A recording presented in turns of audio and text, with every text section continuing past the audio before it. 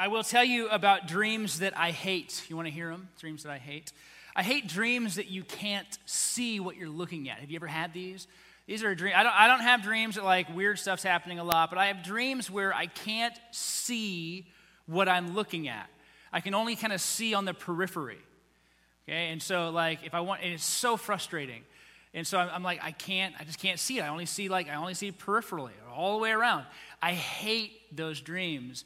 And dreams like that are so nice to wake up from because I can open my eyes and go, oh, that's what it's like to see. But I have these dreams, and they're kind of recurring, where the thing I'm looking at, I'm not able to actually see. If I want to see it, I have to kind of look over here, and then I can see Eli over there in the corner. Like, it's just a weird dream that I have. They're the worst. They're the worst dreams to have. They're so incredibly frustrating for me. Because usually in the dream, there's a task. There's something I'm supposed to be doing. And I can't see what I'm supposed to be doing. And it's very difficult. I mean, try to do anything only using your peripheral vision. You don't get a lot accomplished. And it never fixes until I wake up. And then I can see and I feel good about myself again. But honestly, even though that's a dream and I can wake up from it, it's much more frustrating in real life to not be able to see what you're looking at. Or maybe even, this might even be worse, to not be aware that you can't see, that you don't know what you're looking at. People all over the world, even though it may not feel as such in America because America is bizarre, but the large majority of the globe is theistic. They believe in God, right? A minority doesn't believe in a God of some type, right? So there are far fewer atheists than there are theists. Now, you might not think about that when you consider your workplace or the friends you come across, or like they're more agnostic. Globally, there are very few agnostics.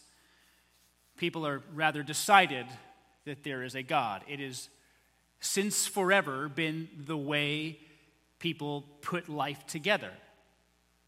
It's just the way it goes. However, what they're looking at may not be God.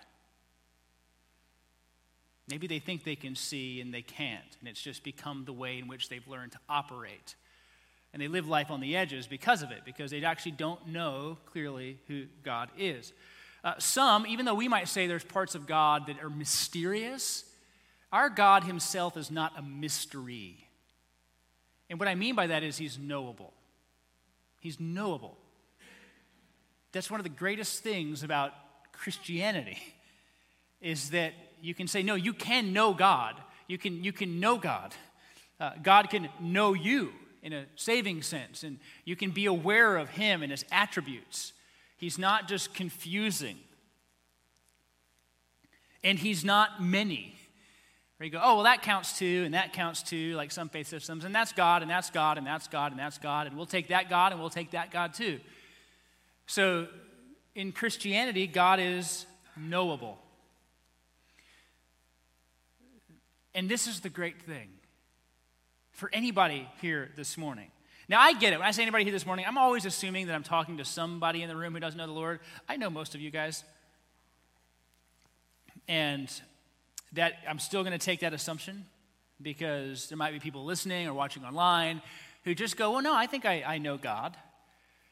But this is where we are in the Gospel of John. I was going to preach just John 1:14 on Christmas Eve, but I just went with light and darkness instead and saved John 1:14 to 18 for today, right? The remnant gets the best. Because Jesus shows us God, the Father. Jesus shows us through the incarnation. The becoming man, the Son becoming man, shows us God so that we can actually see clearly. I mean, this is one of the greatest things about our faith, is you can go to somebody who doesn't know the Lord and go, no, you can know God. You can comprehend him in the ways that he has revealed. Though he is incomprehensible in total, you can still know him And you can still be saved by him, and you can follow him, and you can ask of him things, and he reveals them through his word, and you can walk with him.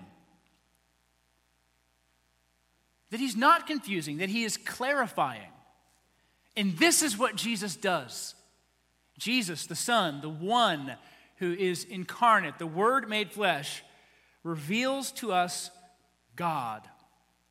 We'll be in John 1, 14 through 18. The great thing about this passage is not just that the passage itself is great. It's the numerous allusions to the Exodus and the tabernacle that exist even in this. Like there's stuff going on in the Exodus and the tabernacle and Moses' desire to see God that all in John 1, 14 through 18 begin to show us.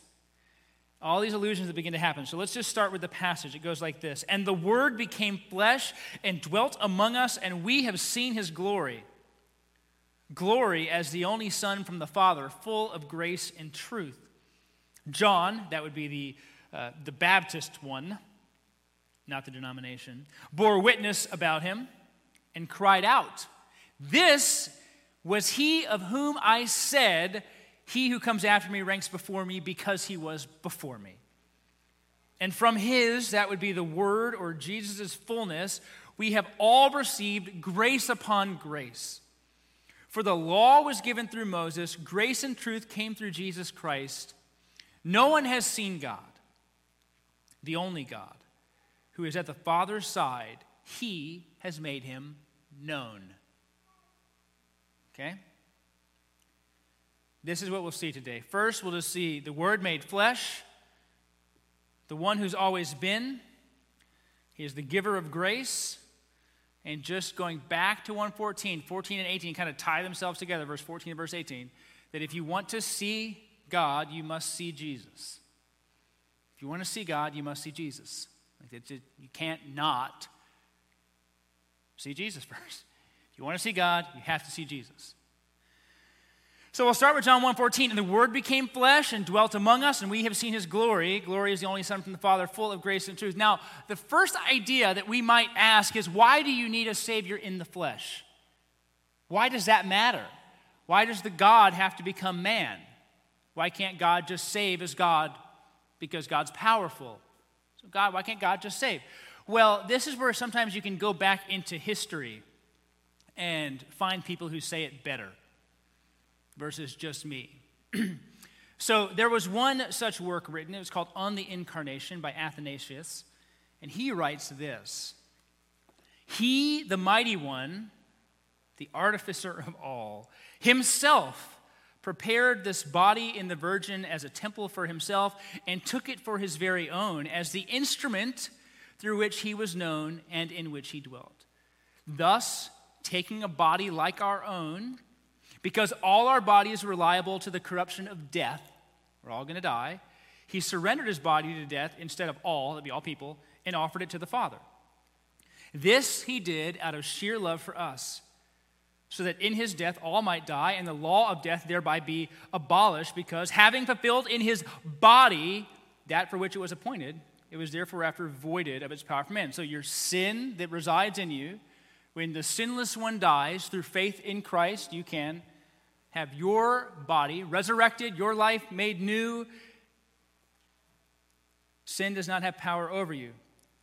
This he did that he might turn again to incorruption men who had turned back to corruption.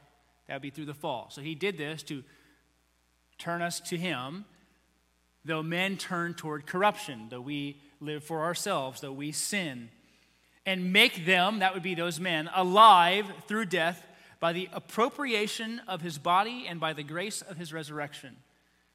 Thus he would make death to disappear from them as utterly as straw from fire.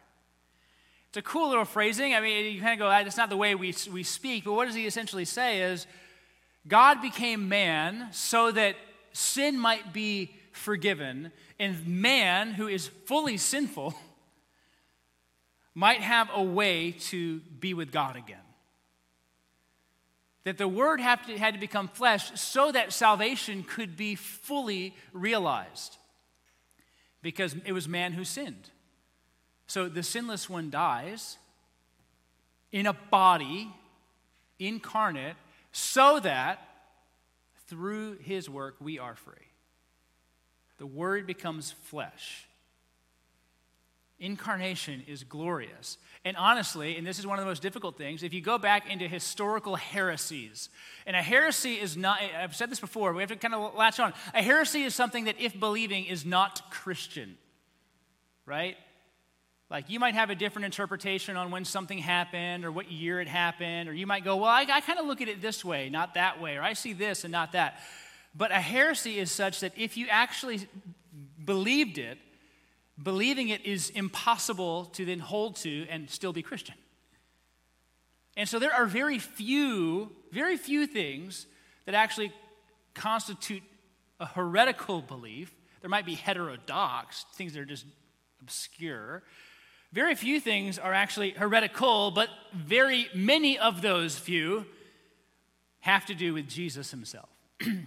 Because it is the issue of the incarnation that makes people wonky. How are you 100% God and 100% man? No one can be 200% of anything. And so people go, oh, well, he had a body that appeared like a man. They'll say something like that. He appeared like a man, but he really wasn't. Or the two natures stayed separate. Kind of like they say God and a bod, which is a terrible way to say it because it's inaccurate. Because it's like he had this, like Edgar, the skin suit in Men in Black 2, I think it was. Maybe Men in Black 1, like he just kind of put on this suit as God, and that's what he does? No, the Son was fully God and fully man, and hear this, the Son is still fully God and fully man. It wasn't just something that existed for a moment, for 30 years, and then after ascension, done, he's good now, he can take his suit off. No. God became man. The Son of God is man, not was, is. And that matters. That matters for us. He returns. He doesn't return as a mist. He returns as a conqueror, right? Riding on a horse, like ready to abolish sin, Satan, and death for all time. Not a cloud. He comes on the clouds. Totally different. And so we have to just latch in to go, the Word became flesh. Yes. How do you comprehend the hypostatic union, as it is called? As well as you can and as feeble as your mind is. That's how you do it. That's how you do it. But never hedge. Somebody goes, well, how does it work? You go, I don't know, but I'm not God. I don't have to worry about it.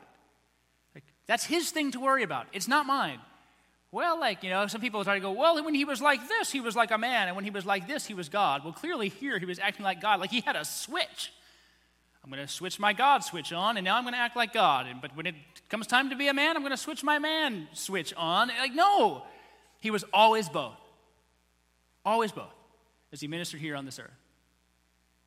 And so when you read about Jesus, you're always reading about the God-man, right? You're always reading about the God-man. You're not reading about God who's acting like a man for a moment and then acting like God again. Just put that in your heads, because it's always, heresy is always about Jesus. A lot of the stuff, God is Father, we can kind of go, cool, okay, I get it. Creator of everything, cool, God creates everything, I can do that, right? But once you start to go to Jesus is God and Jesus was man, that's where even other faith systems go, nope, I'm cool with Jesus up to that point. Up to that point. I'm even cool with virgin birth, as long as he's not God. Right? So we have to go, like the very fact that John 1:14 exists, and we can see this, the incarnation happened. That is the dividing point for many faiths on who Jesus is. They go, nope. I'm cool with Jesus, the teacher. I'm cool with Jesus, the idea. I'm cool that I could say that a man named Jesus walked around and many teachings were ascribed to him, but he was not God.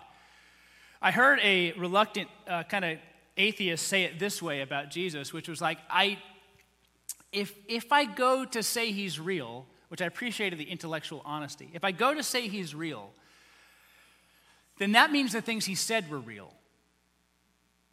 And I don't know if I'm okay with the things he said being real. Like I can't go there.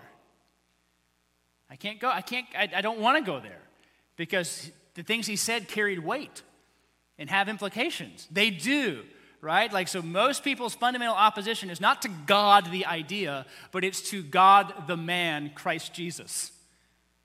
And the message of salvation that he brings, and the death that he died, and the resurrection that he resurrected, and the life that he gives to us by grace through faith.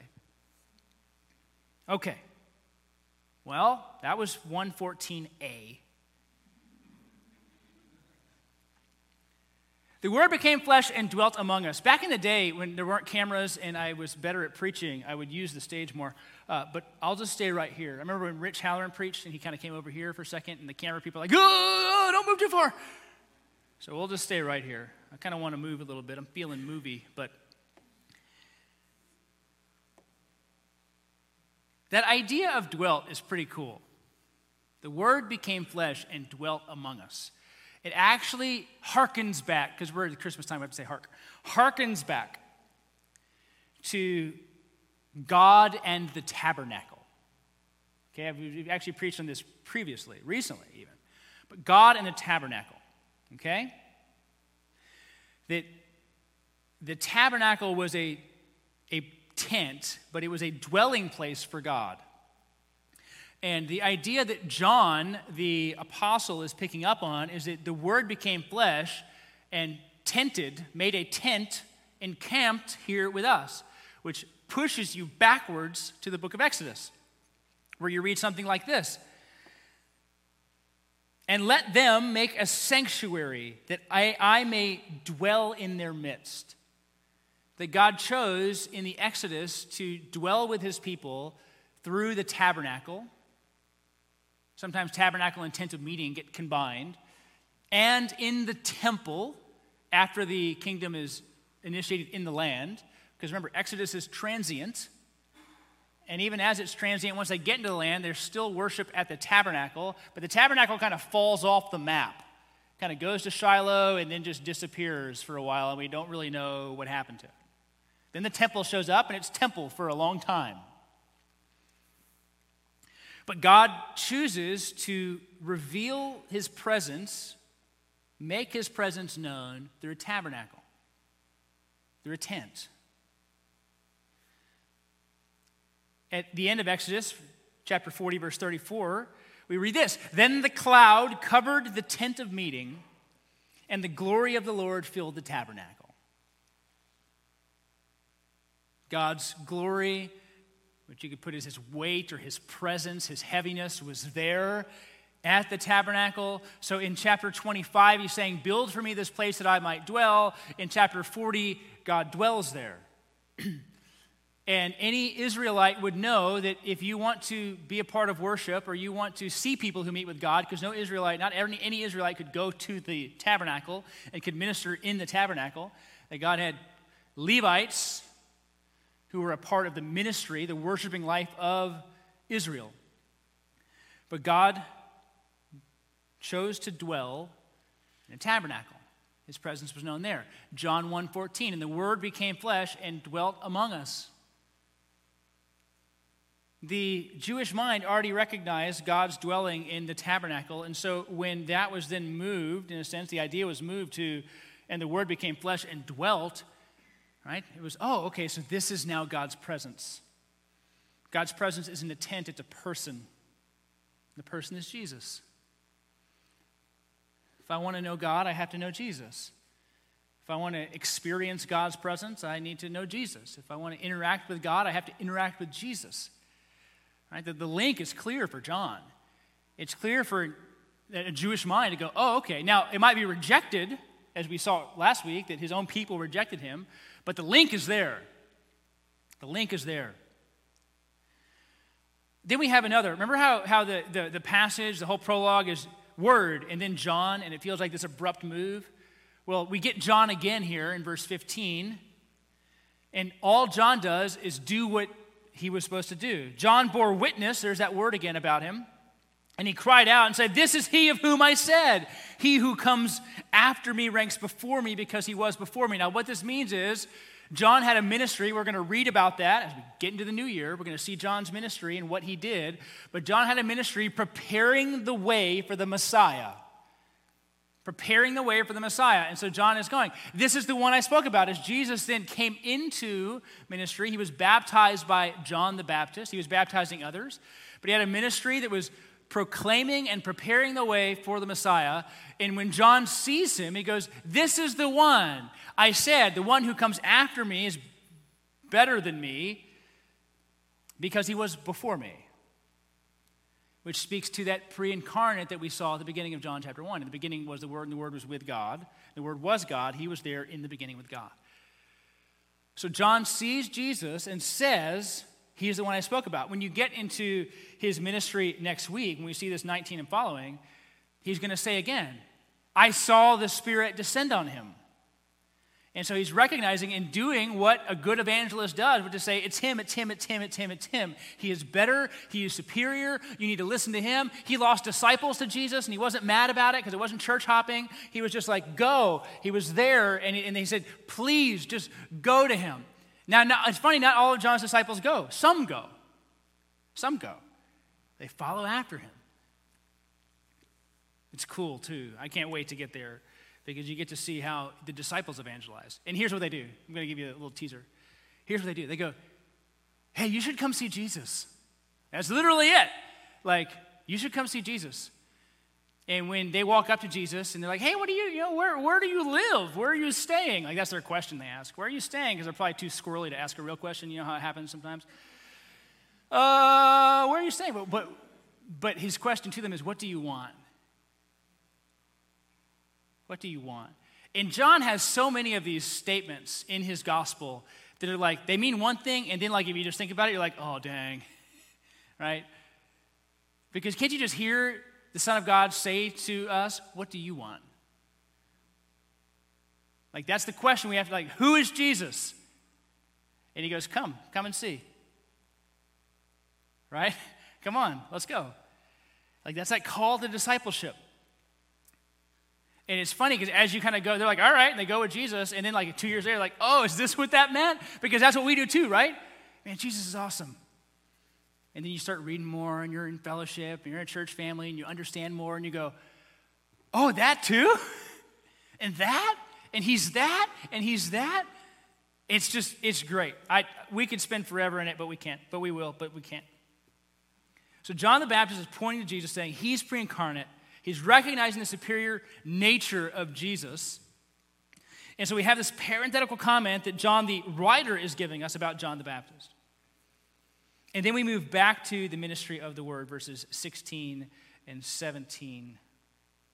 And from his fullness we have all received grace upon grace. For the law was given through Moses, grace and truth came through Jesus Christ. So two things are happening here. First, grace comes through Jesus, and it's a grace we wouldn't have known otherwise. So the Word becomes flesh, and through him, right, there's the parenthetical comment, and then through him, we have all received grace upon grace. Now, this is actually an interesting phrasing. Not every translation is going to say grace upon grace. Not every interpreter is going to say grace upon grace, because they will even say grace as, sometimes some will say something like grace as opposed to grace, which is bizarre, isn't it? It's a weird way to put it. Grace, anti-grace, right? Like the preposition is actually against. It doesn't usually mean upon. Okay, so why might that be? Against or instead of, like grace instead of grace? Well, that doesn't make any sense either, because we really like the grace upon grace. Like that's cool sounding. It's bubbly. It feels good. We get it. That's what Jesus does. But here's the thing that I love is if it were grace instead of grace, this is what it would mean. Grace instead of grace. It would mean, verse 17, that the law was one kind of grace revealing how we were to interact with God, and Jesus was better grace. That would be grace instead of grace. We receive his grace, his goodness, his mercy, his kindness. We receive that instead of law. And law didn't save. So that's if you kind of take it grace instead of. Or it can mean grace upon, which is like just abounding and abundant grace. And this is the great thing. This is the great thing. Both are true. Both are true. In Christ, you get more grace than you could ever handle or even comprehend. And that grace is better than the law. Even though the law itself was a grace given by God to help his people know him, to see them recognize their need, to give them a way to interact with him, but still in Christ, it is superior to anything else. He is superior. Christ's revelation of God for us and our salvation is far superior to what was revealed in the law. We see God more clearly. And that is a grace that is in abundance for us. And this is, I would just say, I remember one time, you're making value statements for churches, and I was in this meeting, and I was probably in 4 of them in, about 10 years. We're trying to go, what do we stand for? What do we know? What do we mean? Like who are we? And you're always trying to define your values, which are different. I like core values. I'm totally cool with them. And we're all, edgy, so we're trying to be, the young guys on staff are trying to come up with cool terms. And we're like, I don't know, like radical generosity, crazy-hearted service, because you always have to have an adjective in front of it to make it sound cooler, often hyphenated. This is kind of our thing. And, smarter and cooler heads prevailed and led with, if we're not marked by grace, what are we marked by? Like, that needs to be what leads, because that's what matters. Like 10 years ago, maybe 11, I was sitting with a pastor who was also a mentor of mine for some years, and we were at a Barnes & Noble, because I saw him there, and I was sitting with him. And sometimes, you have to be interpreter, like one generation has to be an interpreter for the next. And you go, hey, what do you kids mean when you say this thing? Because it was probably in the past 10 to 15 years, go with me here, the phrase gospel-centered became more abundant in how people spoke. That everything has to be like gospel-centered, which it sometimes felt like window dressing. You're like, okay, how, right? Like, how does that happen? It's like, oh, it's just about Jesus. I'm okay. What about Jesus? Like, do we all wear beards? Do we all, what do you mean gospel-centered? And so I'm sitting with Gary, and Gary goes, what do you guys mean when you say gospel-centered? Because he'd have these young pastors, he was always mentoring young pastors, and there was kind of this emergence of people being like, we're not gospel-centered enough, we're not this enough, we're not that enough. He's like, what I think you mean is grace. You've just given it a new term, but you just mean gracious. Like, remembering that God is gracious towards sinners. Isn't that what you mean? And I was like, well, you know what? You've been in ministry a lot longer. That sounds pretty good to me. But it was funny because it was his ministry peer that I'm in the values conversation with, who was my boss at the time, and goes, it's grace. And I was like, okay. Right? Every generation is trying to come up with their terminology to understand who Jesus is and how that affects a people. But through Jesus, we receive grace. And grace is one of the most angering things until you need it. Until you need it. It's angering because we love credit. We love credit. We love being able to say, I did this, I made this, I earned this. When you get paid, if it's every 2 weeks or every month, or when you make sales, or when your retirement plan pays out, whatever it is, when you get income from something you've worked for, you don't go, oh man, I didn't deserve that. Usually you're like, I deserve more than that, but I'll take it. Right? Like, that's how we think, right? Because I've worked harder. I've worked hard. Like, working hard is good. And getting paid is good for hard work. And if you're an employer and you can pay people, pay them well, that's good. It's good because we recognize work is good. Work is not a condition of sin. Hard work, frustrating work is. That's a result of sin. But work existed in the garden. You'll never not be working. You'll never not be working. So we understand effort. Effort's good. I want to get paid for my effort. So we live in a world that screams effort. And we live lives that want to get credit for effort. And then when it comes to our spiritual state, our effort is meaningless. And that's hard to comprehend because just like the incarnation is the intrusion of God into this world so we might see him, grace is the same. Often we have frustration with grace, like I said, until we need it. And then when we need it, we're like, I don't deserve it, God, please have it. That's what we do. I need grace. I need grace. Well, here's what we have to remember. Through Christ, we get it. We get sins forgiven. We get life in him. A salvation we didn't earn and can't. Very often, we have this phrase that we use. I've heard it many times. I use it many times whenever interacting together.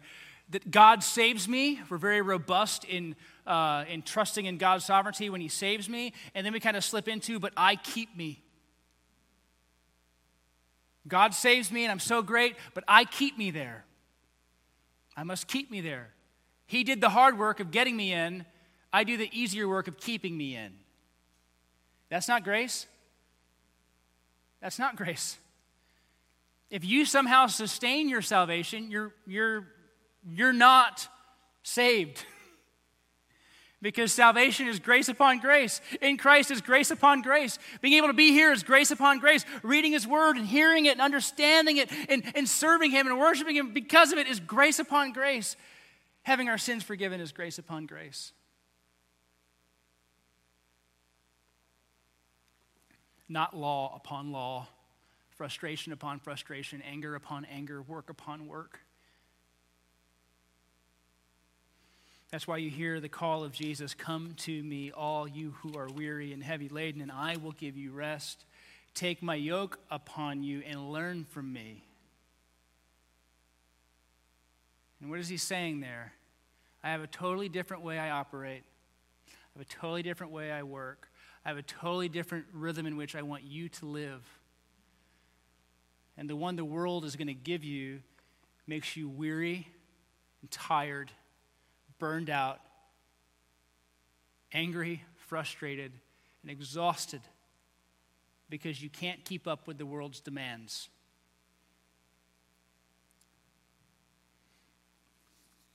In ourselves, we can't keep up with God's demands either.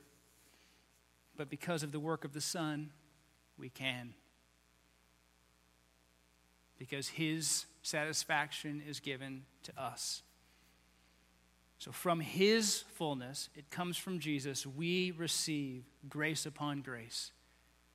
Abounding, unending, always satisfying grace. The law was given through Moses, but grace and truth comes through Jesus. It's hard for me to comprehend that because I read truth as things they're statements that I look at and I comprehend.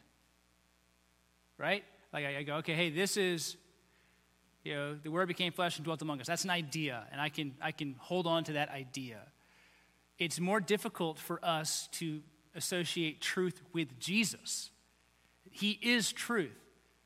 That's what he calls himself. I am the way, the truth, and the life. Grace and truth come through Jesus. Both are necessary, aren't they? I need to know what is true.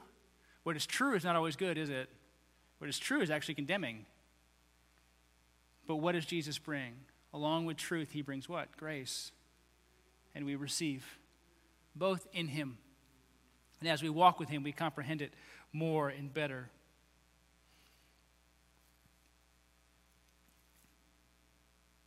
And then we end with verse 18, and it brings us back to where we started in verse 14, which is to see God, you must see Jesus. No one has ever seen God. Like I was talking about in Colossians, just be the Father. No one's ever seen God. The only God who is at the Father's side, he has made him known. He has made him known. Not a life where you can't see what's in front of you. All you want to see is God. All you want to know is if you're right. And this is what the world will scream at you, right? If you want to know you're right, do more good than bad. Do more good than bad. If you do more good than bad, you're going to be okay. If you're better than most people you know, you're going to be okay. It doesn't work. It doesn't work. No one has seen God. Like I said, most people in this world believe in God, but most of them don't know him. They believe the idea of God, but they don't know the person of God. I didn't. You didn't.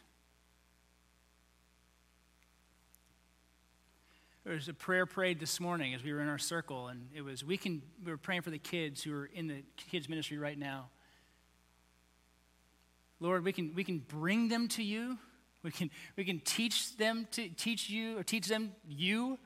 We can teach them about you. We can show them your goodness, but we cannot save them. We can show them you. No one has ever seen God. The only God who is at the Father's side, he's made him known. Jesus, the Son, makes the Father known. There's an interesting interaction that is had in the book of Exodus. Moses, I think he's getting to a spot where he feels like he and God are bros, where he can make a demand. They've been together for a little while, and he just needs a little more understanding of who God is, which is fair, right? When you think about a relationship you might have with somebody, you go, hey, we've been together a while. I need to know you better. I need to know you better. Moses has this interaction with the Lord. He's become, I guess, curious about more of him. He wants to know more of him. And so he says this to the Lord in Exodus chapter 33. He says, please show me your glory. Show it to me. Let me see you. Let me see you. And there's a reply. I will make all my goodness pass before you, and will proclaim before you my name, the Lord.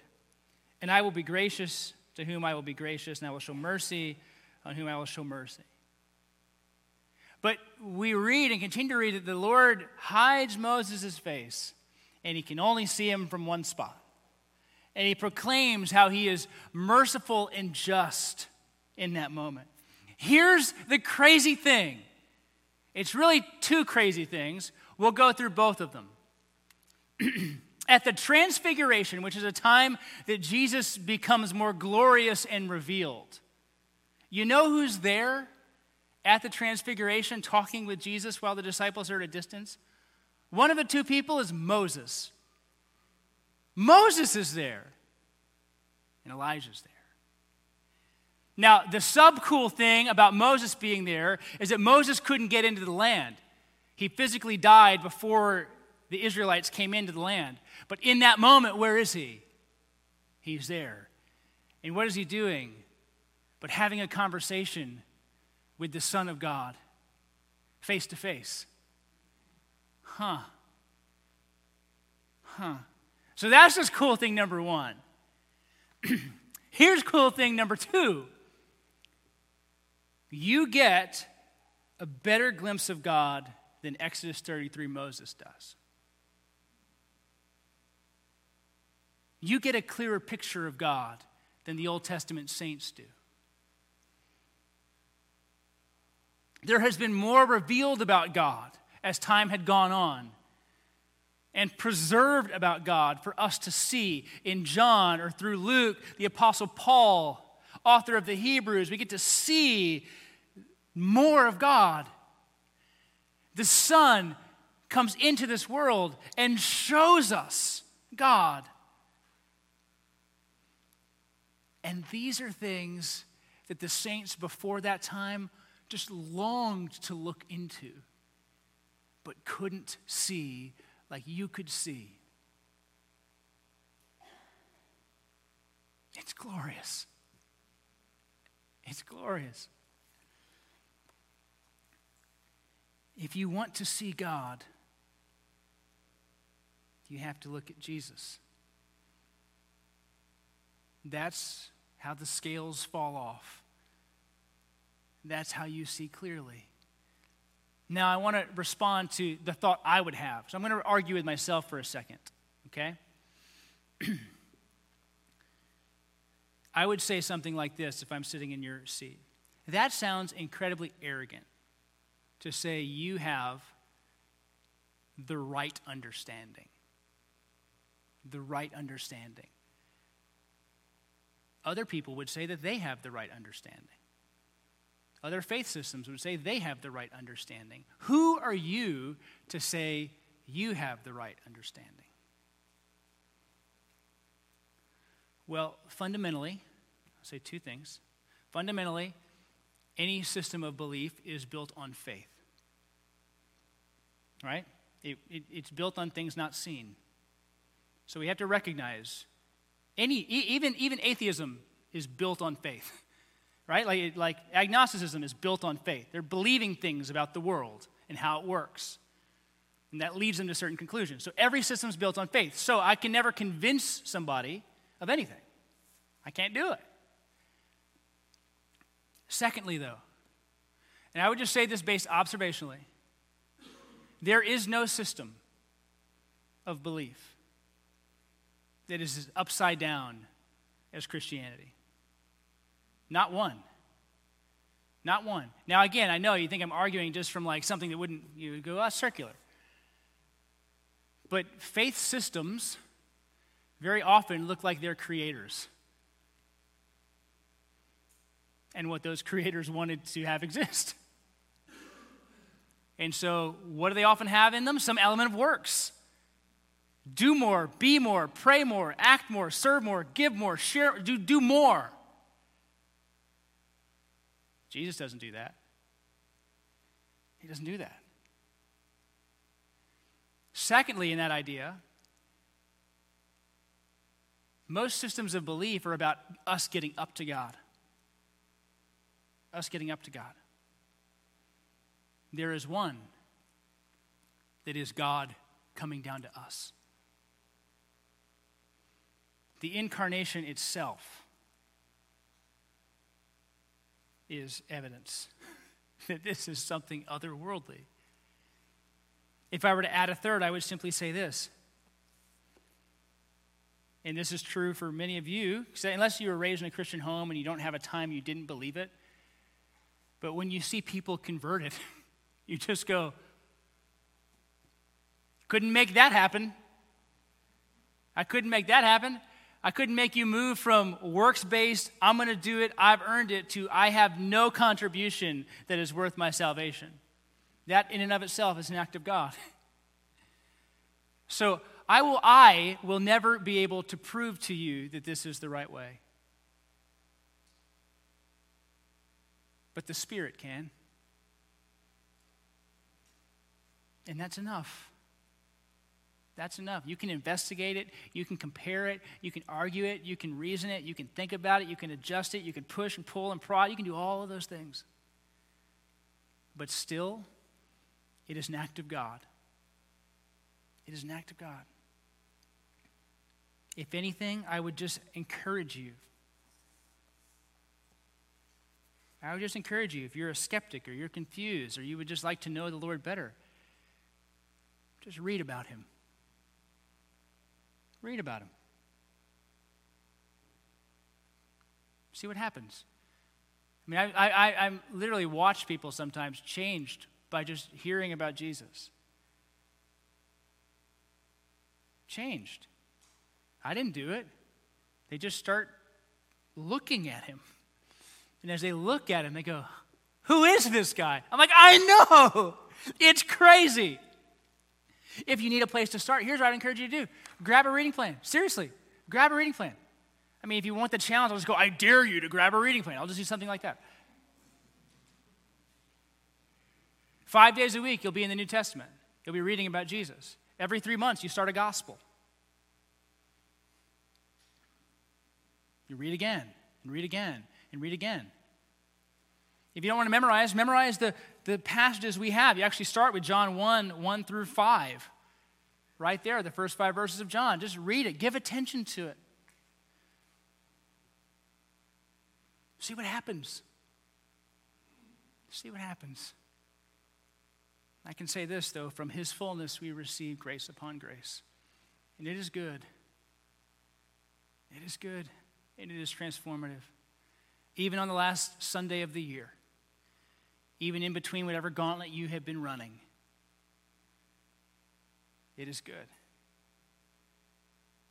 And you can't make it up. Because God is too gracious to be hidden. We can know him through Christ, so let's pray.